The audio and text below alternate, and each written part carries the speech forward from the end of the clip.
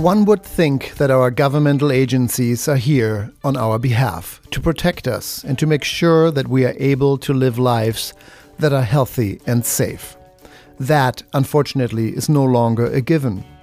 Today we are speaking with an expert about the topic of clean drinking water and what people can do to make sure they are bridging the gap governmental agencies are leaving for us. Clean drinking water, the power of knowing. That's our focus in this hour of An Organic Conversation, your show on everything that makes life worth living.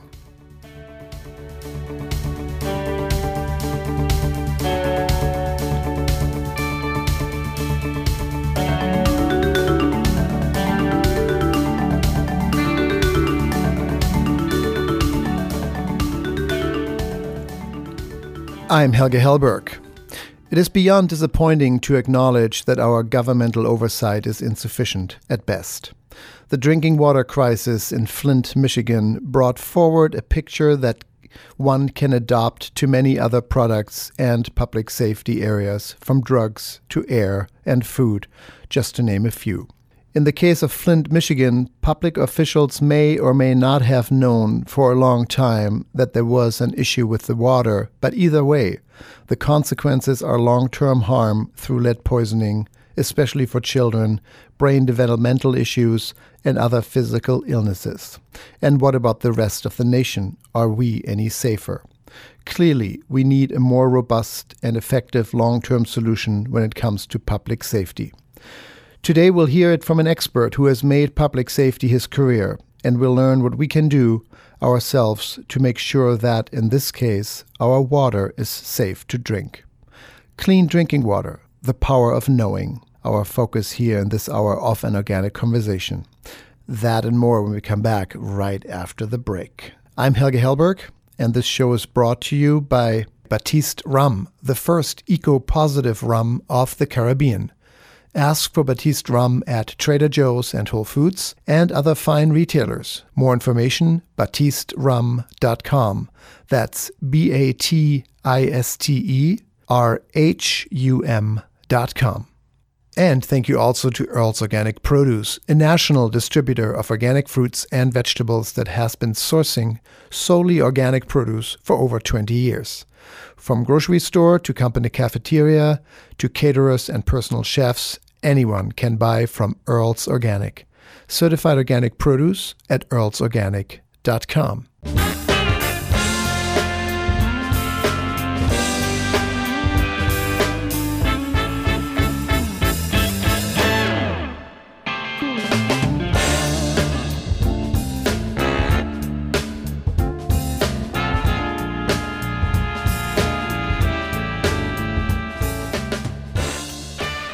And we are back here to An Organic Conversation. I'm Helge Hellberg. Clean drinking water, the power of knowing, that's our focus in this hour of An Organic Conversation. And we'll be discussing with an expert on public safety the role of governmental agencies, in this case when it comes to our drinking water, and what we can do as informed citizens to bridge that gap that we are seeing, unfortunately. With us now is Dr. Eric Feigl-Ding. He's the founder and executive director of Toxin Alert. That's toxinalert.org, who's joining me today from Paris, France. Eric, do we have you on the show?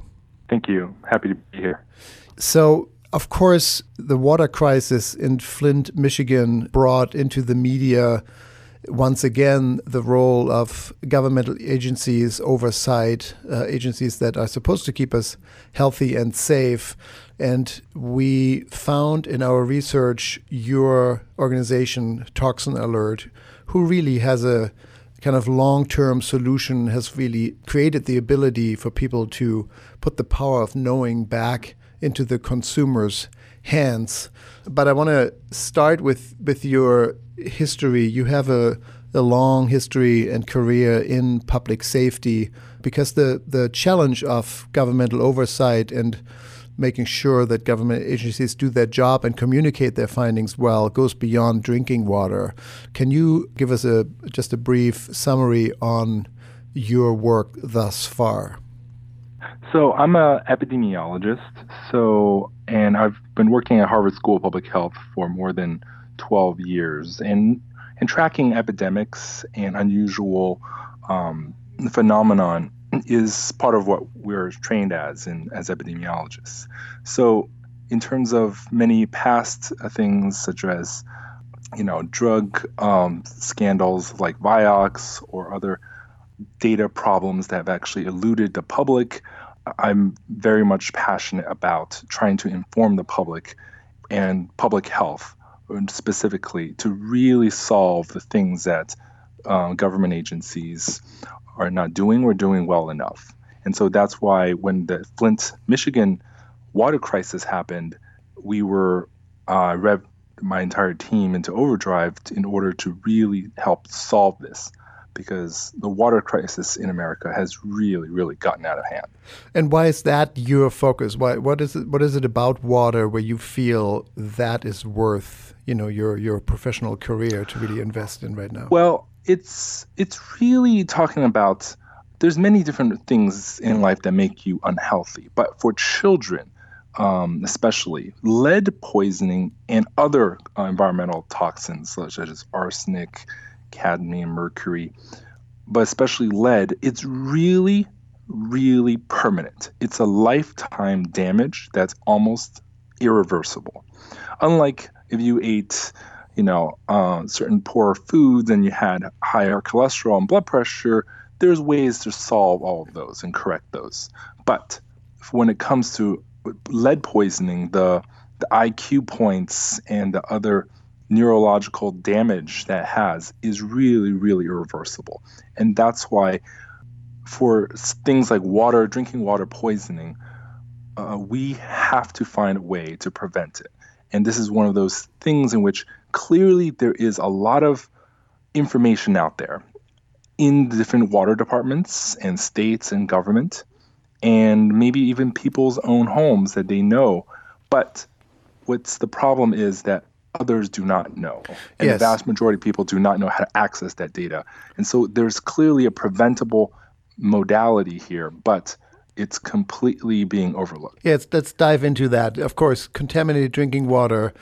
I think I pulled that number from your website, toxinalert.org, is rated as a serious concern by 89% of Americans. Basically, everyone, and not just since Flint, is concerned about drinking water. But how much has there been a change in perception of what can we trust? Do you see that those cases really spike public interest in your work and in governmental agencies and their performance overall, or has this been an ongoing topic? Well, in terms of in the public psyche, the drinking water contamination quality has in the past only received minor blips whenever it came to certain stories such as Aaron Brockovich movie many years ago, but then it quickly faded. And it's not perennially a typical top 10 health concern of the people. More people are concerned about getting cancer and many other diseases and health insurance problems. But since this Flint crisis, it's skyrocketed to basically number one, number two. And 89% is clearly, and this is just very serious. So clearly this is something that stood out.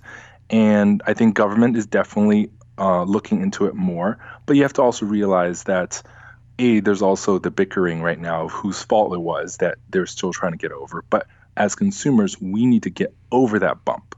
And we really need to solve that. But in solving that problem, government have ideas, but we really need to solve it now, because this is something that affects our children's health for a lifetime. And you are saying, high cholesterol is reversible, lead poisoning is not. And we're talking about water. It's one of the most fundamental human rights, in a way, to have clean drinking water. It's the number one issue in developing countries. And we're finding now that it's actually number one or number two of a crisis or a topic when it comes to health in this country as well. That's what you're saying, right?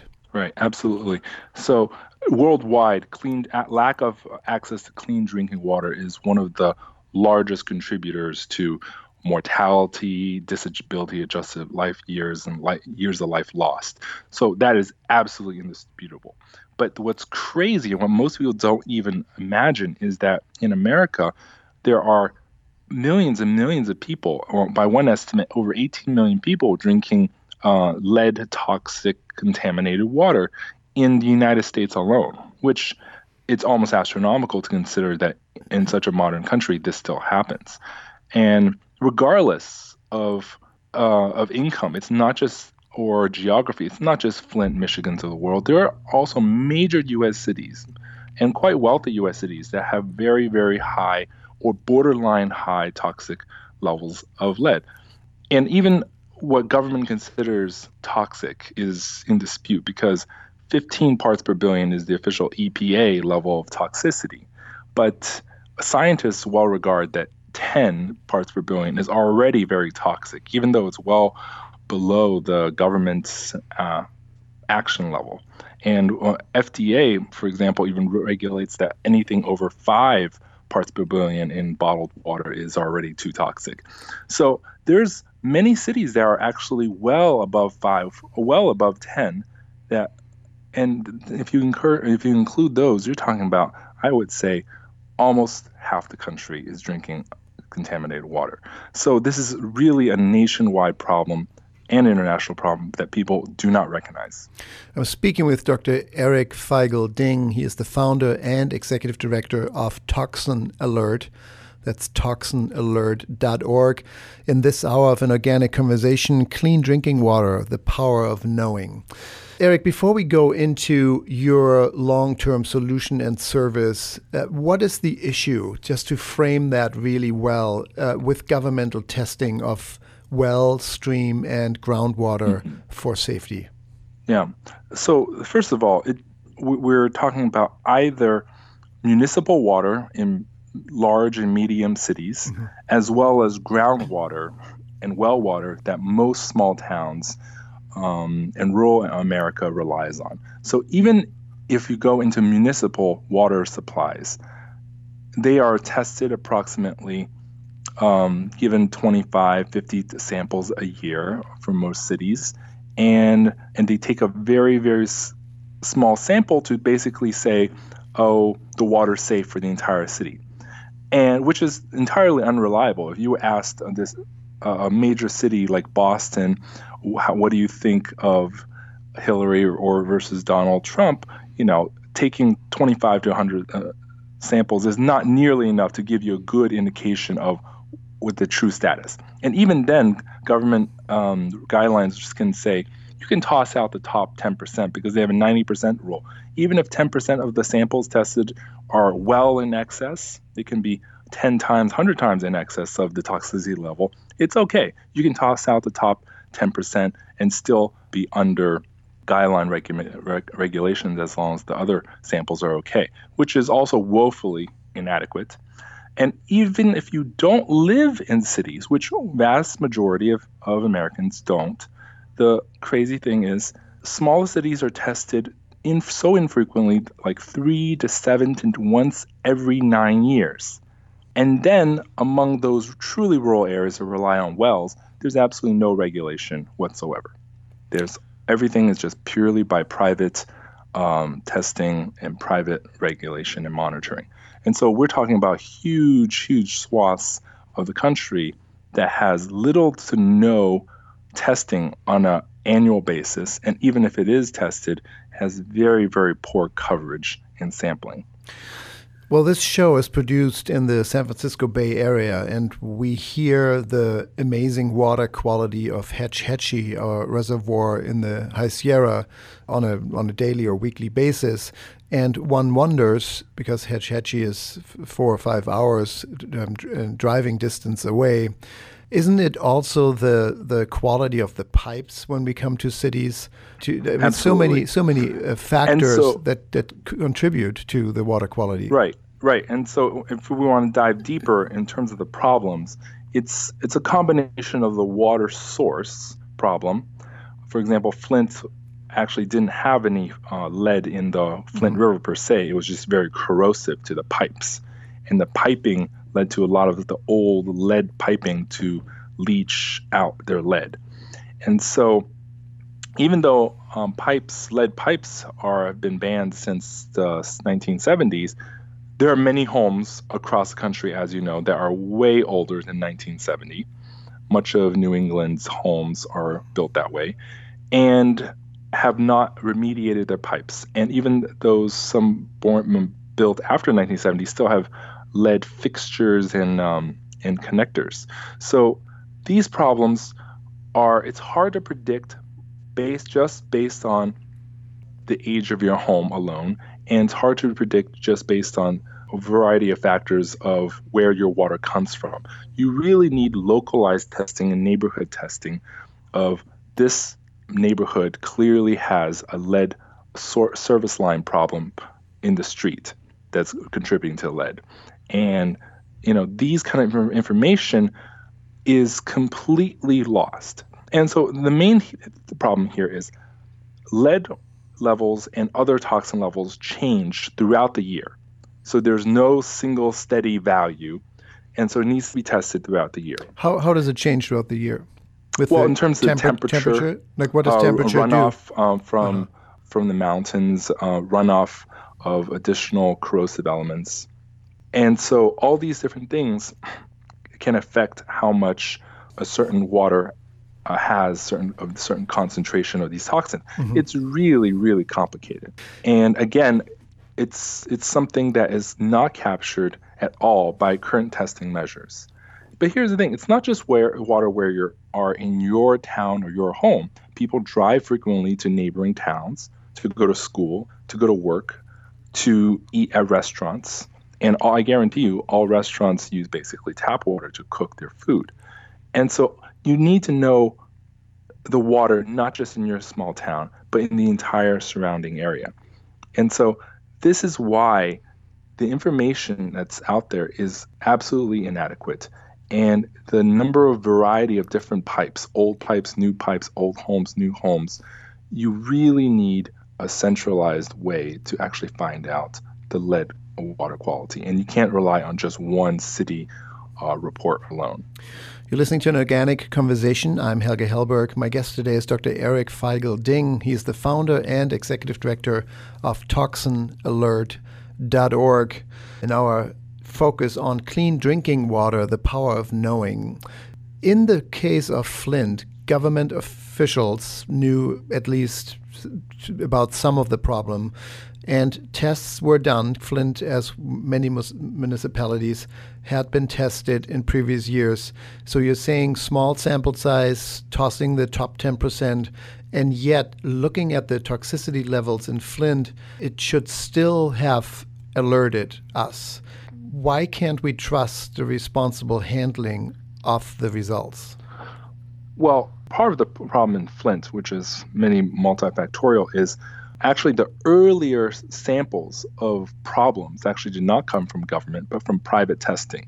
And private testing specifically through a university and lots of other local officials. How is that possible? Why were they able to show that there's an issue and governmental testing did not?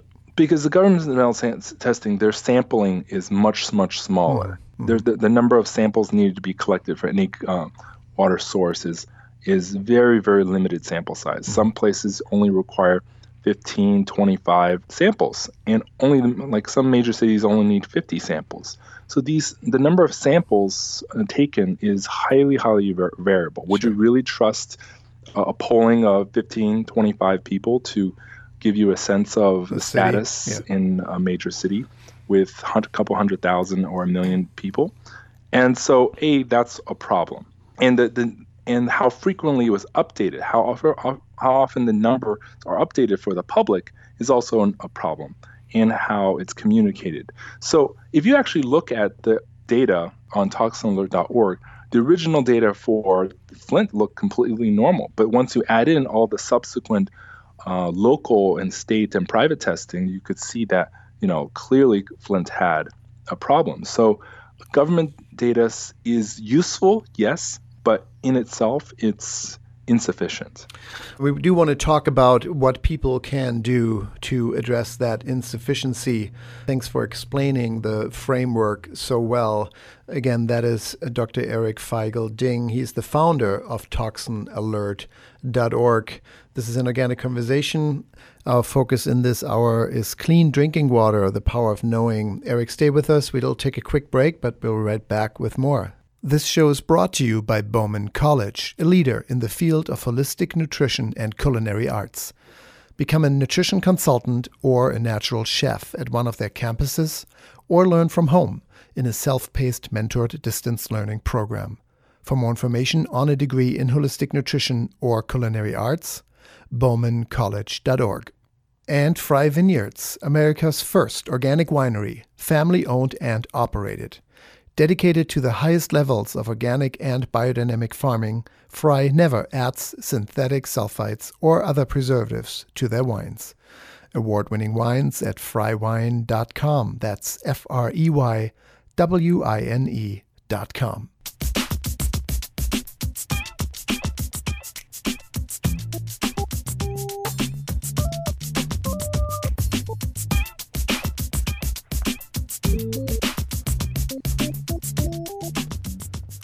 And we're back here to an organic conversation. I'm Helge Hellberg. Clean drinking water, the power of knowing. That's our focus in this hour of an organic conversation. And on the phone with me from Paris, France, is Dr. Eric Feigl-Ding. He's the founder and executive director of Toxin Alert. That's ToxinAlert.org. Eric, before the break, you were saying that even though governmental samples were taken, it took universities and a much higher sample rate to show the issue, which translated to any city in the country. Whatever really the municipality test results show of whether or not the drinking water is safe, you're bringing it with your organization, Toxin Alert, almost to each tap at a time level. How do you explain best what Toxin Alert offers? So Toxin Alert, it really solves two issues. One is the aggregation of data. Government data is actually useful. I do want to point out that many cities do have really, really good testing, while some cities have less than optimal testing and less than optimal reporting to the federal government. So aside from those issues, the data is there, but it's not enough. What we're trying to say is we want to bring more people to submit their samples.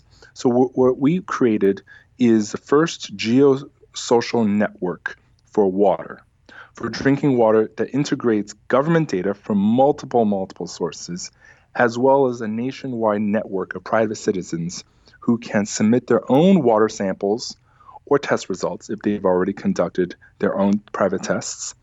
And we aggregate all these lab-certified test results with the government samples to create a really good coverage map of water status in a given region. And in addition to the government data, which we have EPA as well as U.S. Geological Survey. U.S. Geological Survey also covers waters, surface waters like rivers and streams, which may or may not be drinking water per se, but which children may be playing with, or from which people may fish and consume fish from, as well as groundwater and well water, which may contribute to drinking water in rural areas. So we're really trying to close the loophole with a combination of government data of different sources plus the private network data in which people can submit their own test results or submit their own water samples to get a private kit, and then they can send the samples right back and then have the results go directly on the map in a semi-anonymized way, but which can alert everyone in their community. And so the second part of Toxin Alert is an alert system, because water changes and the new data comes out all the time, but people don't check it like the weather report. So what we actually want people to do is to actually be on the pulse of any unusual water data in their area. Because that, if one blip encourages others to check their water, and then that finds a second blip, and finds a third blip, we could potentially prevent another Flint water poisoning disaster. And we can actually alert people where certain areas may be problematic, going to restaurants and using the tap water there. A neighboring town may be a problem if you commute there often. And really, really get kind of like winter storm warnings and hurricane or tornado alerts equivalent for whenever there's a toxic water event near them. That way people can be most informed and access the most latest government data from all these different sources and private sources that they otherwise would not have access to. And in the case of Flint, you're saying it is disaster, and really it is. If you look at Toxin Alert, there's an icon where you can click on the map and you put in your city and your state, and it zooms in. And if you do that for Flint, Michigan, it shows the governmental testing that was done. And you're right, it all looks pretty normal, like most other cities in the country. If you then add the testing that was done through your organization that you were able to gather, all of a sudden... Just correction, that data came actually from the state and local government that added their test results. Oh, good. So those were individual level homes that provided their water samples that went on the map. The government data from the EPA only shows one PIN for most small towns, and that is the summary average after discarding the top 10% highest. Great. So thanks for this clarifying is that. why their Yes. algorithm is clearly insufficient for capturing so much of the variability. Yeah, exactly. Thanks for clarifying that. So the discrepancy between what had been done and then what was done subsequently, which is kind of where Toxin Alert comes in, that could be or would be, if everyone uses Toxin Alert, that could be a map of the entire country to know in that much detail, really per household, if not per faucet, what the quality of drinking water is or what the contamination levels are. It's shocking if you click on the center of Flint and very beautifully displayed, this round ball of graphics pops out, and every single sample you can click on is displayed, and it shows, contamination levels of lead to 300 times, 200 times, 400 times over what is the EPA level of 15 parts per billion, as you said. And so I think that is just an example of how this could definitely improve people's lives, because that kind of information is not on the fingertips of any other resource. And I don't want to begrudge the government data, because the government data already shows that there's thousands of water systems across country that are in violation of some sort for Clean Drinking Water Act rules. But it should stimulate us, right? You're saying it should stimulate us to go further, to dig deeper, to see if our house is affected and to what degree. And the other thing is there are parts of Flint in major cities that are somewhat high and some parts of the city that are much lower. But then when the data is summarized together, you do not know. So I think the map tool is really, really key, because anyone can type in their address and also save their address to view all the toxic contamination pins in the local area. And whenever they save their address with an account, they actually can get alerted subsequently with any government data update or any private data update whenever something basically triggers an alert. So it's going to the map, saving your address is really key to stay abreast of all the latest data. Because checking the weather daily is something people do, but checking data like this is something, it's infrequently, but you really need to know when there is an alert. And checking the weather usually doesn't give you lead poisoning. What are the issues of water? You talked about arsenic, lead, cadmium, just a few other heavy metals in the beginning of the show. But if you look at your findings, what are the biggest issues in drinking water in this country, at least today? Our data right now is focused on the heavy metals, and obviously lead is one of the key problems. Yes. But it's also well known that chromium is, especially hexavalent chromium 6, which is correlated with total chromium, is also a very neurotoxin. Big problem. Yes. And that's the toxin that was featured in the movie Erin Brockovich. Mm-hmm. But I think lots of other contaminants are in the system, and high coliform levels, which means basically fecal matter bacteria, has also been found in a lot of water systems. And those kind of things like fecal matter are also, the violations of those are also in our database. So as one explores, you can find more than just lead poisoning. And as we get more funding, which is always something we hope the public will support us on, we can add more and more toxins and data to our platform. But we have a lot of data on these other coliform and bacteria and other contaminants as well. Yeah, as a public safety expert, what's the source that you can identify if there's, I'm sure there's more than one, but what's the main source of fecal bacteria in our drinking water? Oftentimes it's contamination from sewage runoff or farming runoff that's not sufficiently treated. So different water systems have different levels of treatment. And so I can't attest to one specific reason per se, but it's elevated coliform is elevated in many, many water systems nationwide, and especially for well water, because the biggest fear is actually well and ground drinking water, because those are completely water treatment plant free. And hence, it's very susceptible to, for example, pollution from fracking, from runoff from a lot of these farms. And so these kind of water are really, really sensitive to all sorts of contaminants. How do they get into the drinking water system? Through a broken pipe or groundwater? Like, what's the point of entry? If it's for a city, it might be inadequate treatment. But if it's not a city, but a rural area that relies on well water, it just contaminated drinking water, and the runoff was not contained adequately and is spilled into local aquifer. So these are all different scenarios. And, Sure. I can't comment on a single specific example, because there are so many different reasons of why and where these toxin contaminants come from. And that's not our goal. Really, we want to alert people here's, if you live here, you need to be cognizant.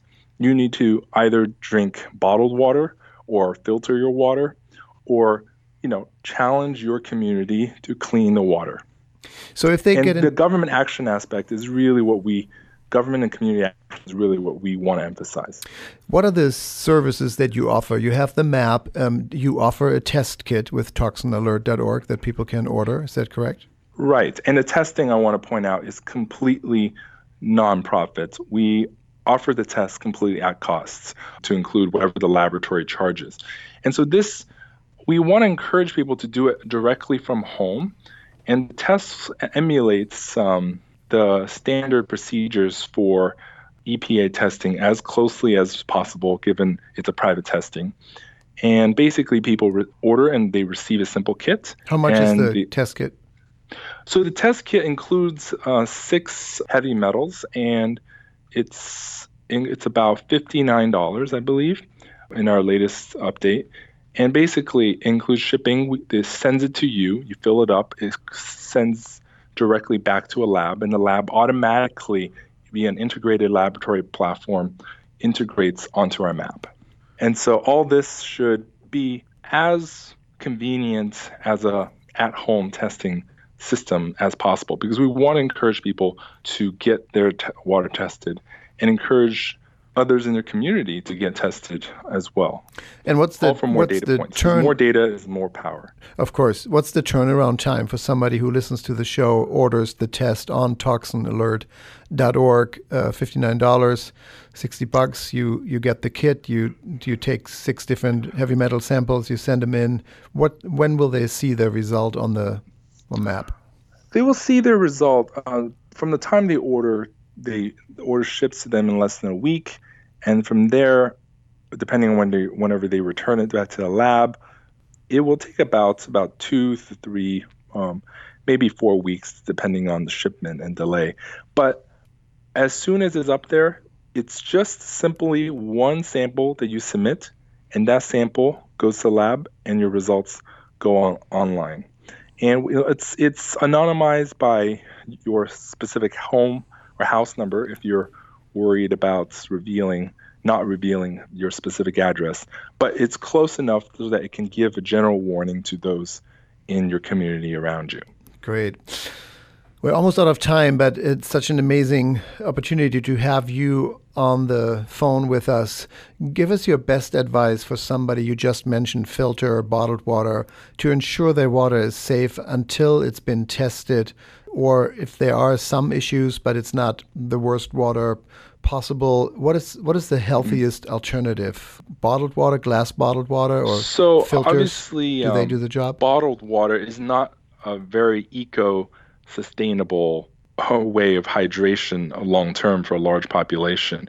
It's only in emergency. So I would say filter your water. I think that's very, very important. But also, if you're unable to filter, another EPA recommended strategy is to cold flush any drinking water for half a minute or 5 minutes if possible, even though it's not very reasonable. So basically, cold flush your water. What does that mean exactly? So it means to turn on your faucet and let it run. Now, again, it's not environmentally very, very safe, but in terms of the early morning tap, because the early morning tap water most likely has the highest levels of lead and certain contaminants because it builds up in the pipes stagnant overnight. So flushing the pipes to clear all of that overnight stagnant water is really, really key for truly ensuring that you lower your levels of contaminants as much as possible. So don't drink the first faucet water that comes out of the tap in the morning. But later in the day, it's relatively safer because it's been used for the water has not been stagnant for a while. So that's one strategy.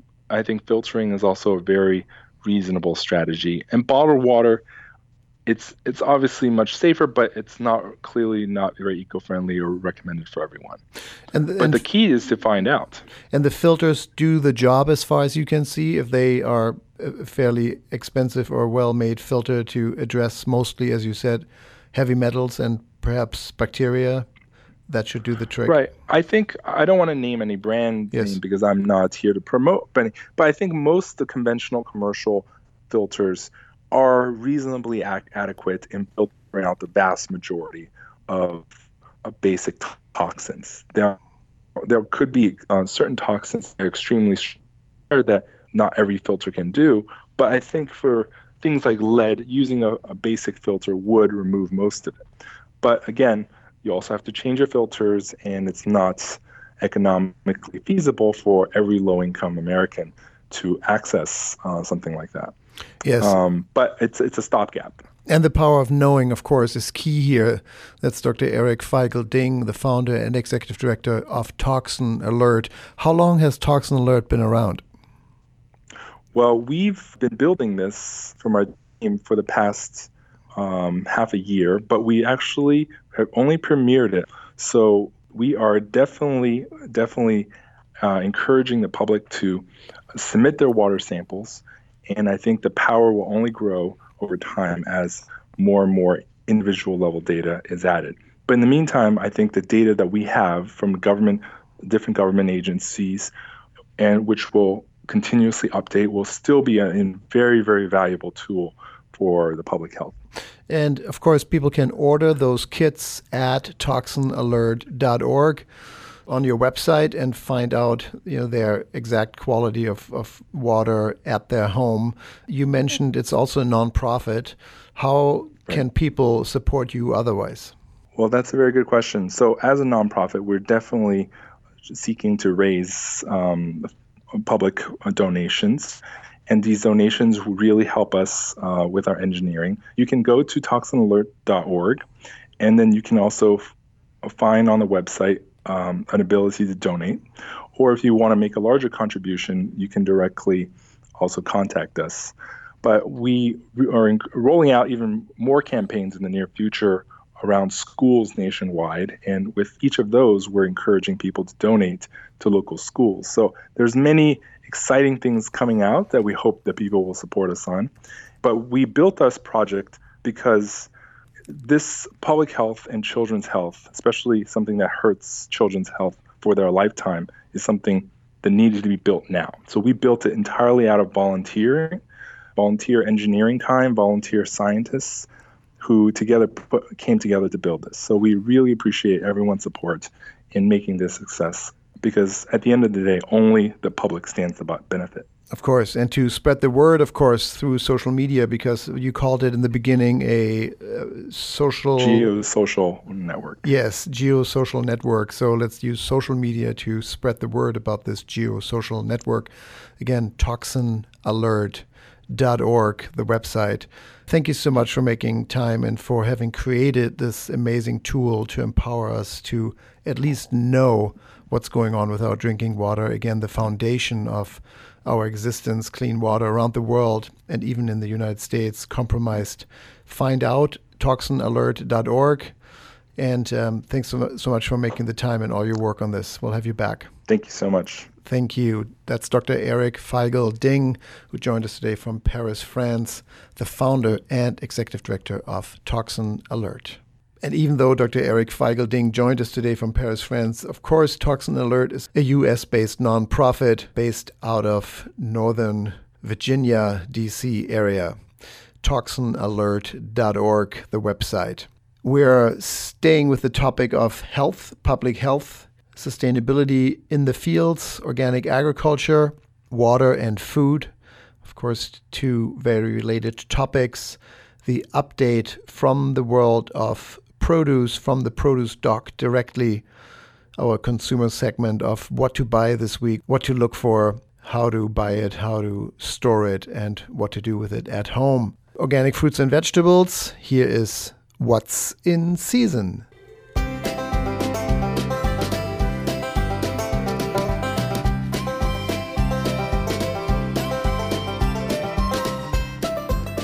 And with us now, I hope, is Earl Herrick, the voice of the San Francisco Produce Doc, Mr. Organic, who has been part of this show with this consumer segment on what to buy, what to look for, how to store it, and what to do with it at home for many years. Earl, are you there? Hello, Helga. You can count on it. I'm here. Here. So good. This is the only thing that's steady in life. It's change and it's you. It's just great. There you go. I'll buy that. Yeah. Yes. So, yeah. Here we are. Yeah. What do you have up your sleeve? What's happening? Well, we're gonna extend that conversation into probably the most popular piece of fruit on the planet, and that's the banana. Wow. And I have with me today is Patrick Stewart, my director of operations and head of our banana program, and he's going to fill you in on everything you never even thought you knew about bananas. That's so great. He's been doing our program for a number of years, and I'm going to tee him up right here. So I will talk to you later. Great. Patrick Stewart. Okay, we'll have you back next week. Thanks so much, Earl. Take care. Hi, Al. Hey, Patrick. Welcome to the show. How are you? Thank you. I'm doing well. Thank you. So we were just talking, we had a conversation about tropicals with Rodrigo, about pineapples, mangoes, papayas. It is that time for you guys, of course, year-round. Earl introduced the banana. You are the head of that program. What is it about banana? Is it still the most bought produce item in the country? It is the most bought produce item in the country, and I believe that it's within the top 5 items in the entire grocery store. Why is that? What is the attraction? I mean, bananas are wonderful, and they have been since baby times, part of my life. But what is it about bananas that makes them just the absolute number one? Well, I think for one of the obvious reasons, they come in their own handy packaging carrying pack. Yeah. So I think that appeals to a lot of people. It's easy to grab and go and put in a backpack and peel and eat later. I think that generally the sweetness and the tropical flavor of a banana just kind of appeals to people across the spectrum. And they're healthy. They're high in potassium. They're high in good carbohydrates and sugars, and I think generally they're looked at as a healthy snack. They are a healthy snack. So when we talk about bananas, are we talking about the same banana? Is it, I mean, now you can see maybe some apple bananas here and there, but there is this kind of classic banana that everyone would identify as a banana. Not like with potatoes where you have 15 varieties in the store, fingerlings and such. Is there only one banana that we are selling in the country? For the most part, yes. In mass production, it would be the Cavendish variety banana. That is the one type of banana that you're going to see in all the stores. There are some smaller offshoots or varietals, the apple banana, red bananas, baby bananas, just to name the few. But there are actually hundreds and hundreds of banana varietals. But the Cavendish was created ultimately to be able to grow with the appropriate level of yields, and as well as a variety that can stand up to the ripening process that we have here in the States. And you only, of course, Earls Organic does only deal with organic produce, in this case, organic bananas. What are some of the issues that you find with non-organic production, or what are the better management tools in organic? What makes an organic banana organic? Well, ultimately, the standard for organic production, which is produced without the use of synthetic herbicides or fertilizers, and that's the most important thing. Because, as we mentioned before, banana is pretty well protected by its skin. A lot of the spraying that happens on the conventional side rarely gets to the end user. But if we only look at it in that small microscope, we're not really doing the justice, because the fact of the matter is that hundreds and hundreds of tons of chemicals are put into the soil and into the water sources of conventional banana growing regions. Yeah, and those are really sensitive ecosystems, as they are tropical and close to ocean, and affecting ocean life, perhaps runoff, just as it does here in the States, but in this case in tropical environments. It seems silly to ask, we're always asking this segment, how do you pick the perfect produce item, in this case the perfect banana, because most people have bought bananas their entire life. But it's interesting to me, the variance. I think I know how to pick a banana, and I clearly don't, because I've had them firm and almost chalky, even though they felt good on the outside, to a little bit too sugary for me. And once in a while, when you hit it right, a really, really perfect banana is outstandingly different. It's really, really amazing. What do you go by? Well, the standard measure would be color. And I think that there's a spectrum of personal preference there. Some people like theirs on the greener side. Some people like theirs on the yellower side, up to and including spotted and even dark bananas, which ultimately means the change of starches to sugar in that banana. So if you like it a little sweeter, you're going to want it a little more yellow or spotted. If you like it less, you want it a little bit more green. So ultimately, it can be difficult because to choose that perfect banana, because there's some things that happen on the ripening side that the consumer really doesn't know. So sometimes if they find their perfect yellow banana and they go buy it, it's wonderful, and they go back the next time and again they buy that perfect yellow banana, and gosh, this time it's a little starchy. Totally. and that can just be because first off, it's a fruit and it's unpredictable, and it's not always going to be the same every single time. And try as we may, we can't harness that predictability sometimes. And the changes from starches to sugar, sometimes they take a little bit longer than the previous ripening cycle. So, but you're saying a yellow banana without spots gives you maybe the best middle ground, and then you can go from there. Yes. Nice. Wow. The world of bananas. Who knew? And that's all organic. Will they say Earls Organic, or will they say, if somebody really wants your bananas, what would they look for? What's the farm name? Oh, our bananas, we partner with a grower in Mexico called Coliman Organic, and they've been growing bananas for about 60 years, and they started growing organic about 15 years ago, and they became fair trade certified approximately 7 years ago. Wow, so they are certified organic and certified fair trade. Yes, sir. Coleman, wonderful, and all that on the website, of course. That's earlsorganic.com. Thank you so much, Patrick. Wonderful work, and we'll have you back soon. Excellent. Thank you. Great. Thank you. Take care. Bye-bye. That's Patrick Stewart, one of the buyers at Earl's Organic Produce. In this case, the gentleman who's in charge for the banana program. Again, that's earlsorganic.com for more information. And that was a full hour here on An Organic Conversation on food and water. We heard from toxinalert.org, a new nonprofit organization out of Northern Virginia, Washington area, Dr. Eric Feigl-Ding, who is providing really easy-to-use test kits for your drinking water quality at home and to supplement governmental data to make sure that Flint, Michigan will never happen again. And also, of course, the update from the produce doc, What's in Season with Earl Herrick. And that's earlsorganic.com, the website. I'm Helge Hellberg. This is An Organic Conversation. We'll be back with another episode next week. Thanks so much for listening. An Organic Conversation is a proud production of the Organic Media Network. Associate producer, Kristen Ponger. The show is made possible through the fantastic support of our underwriters, Bowman College, a leader in the field of holistic nutrition and culinary arts.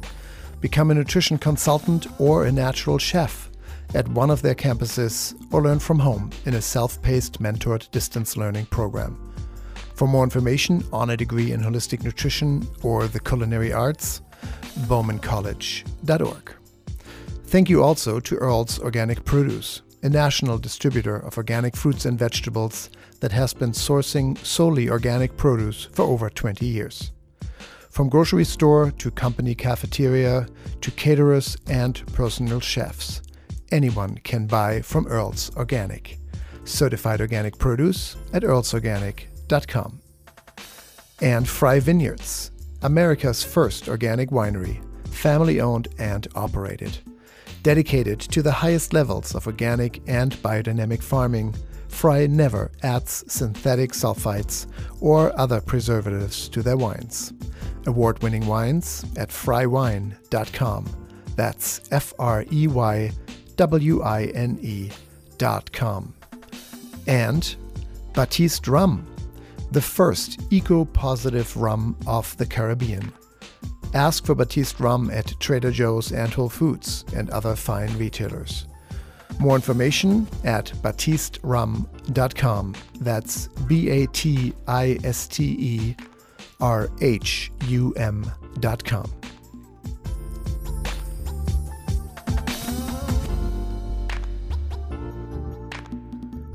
For more episodes and our podcasts, go to anorganicconversation.com, and of course you can follow us on facebook.com/anorganicconversation. Our Twitter handle is TalkOrganic, and we're also on Instagram.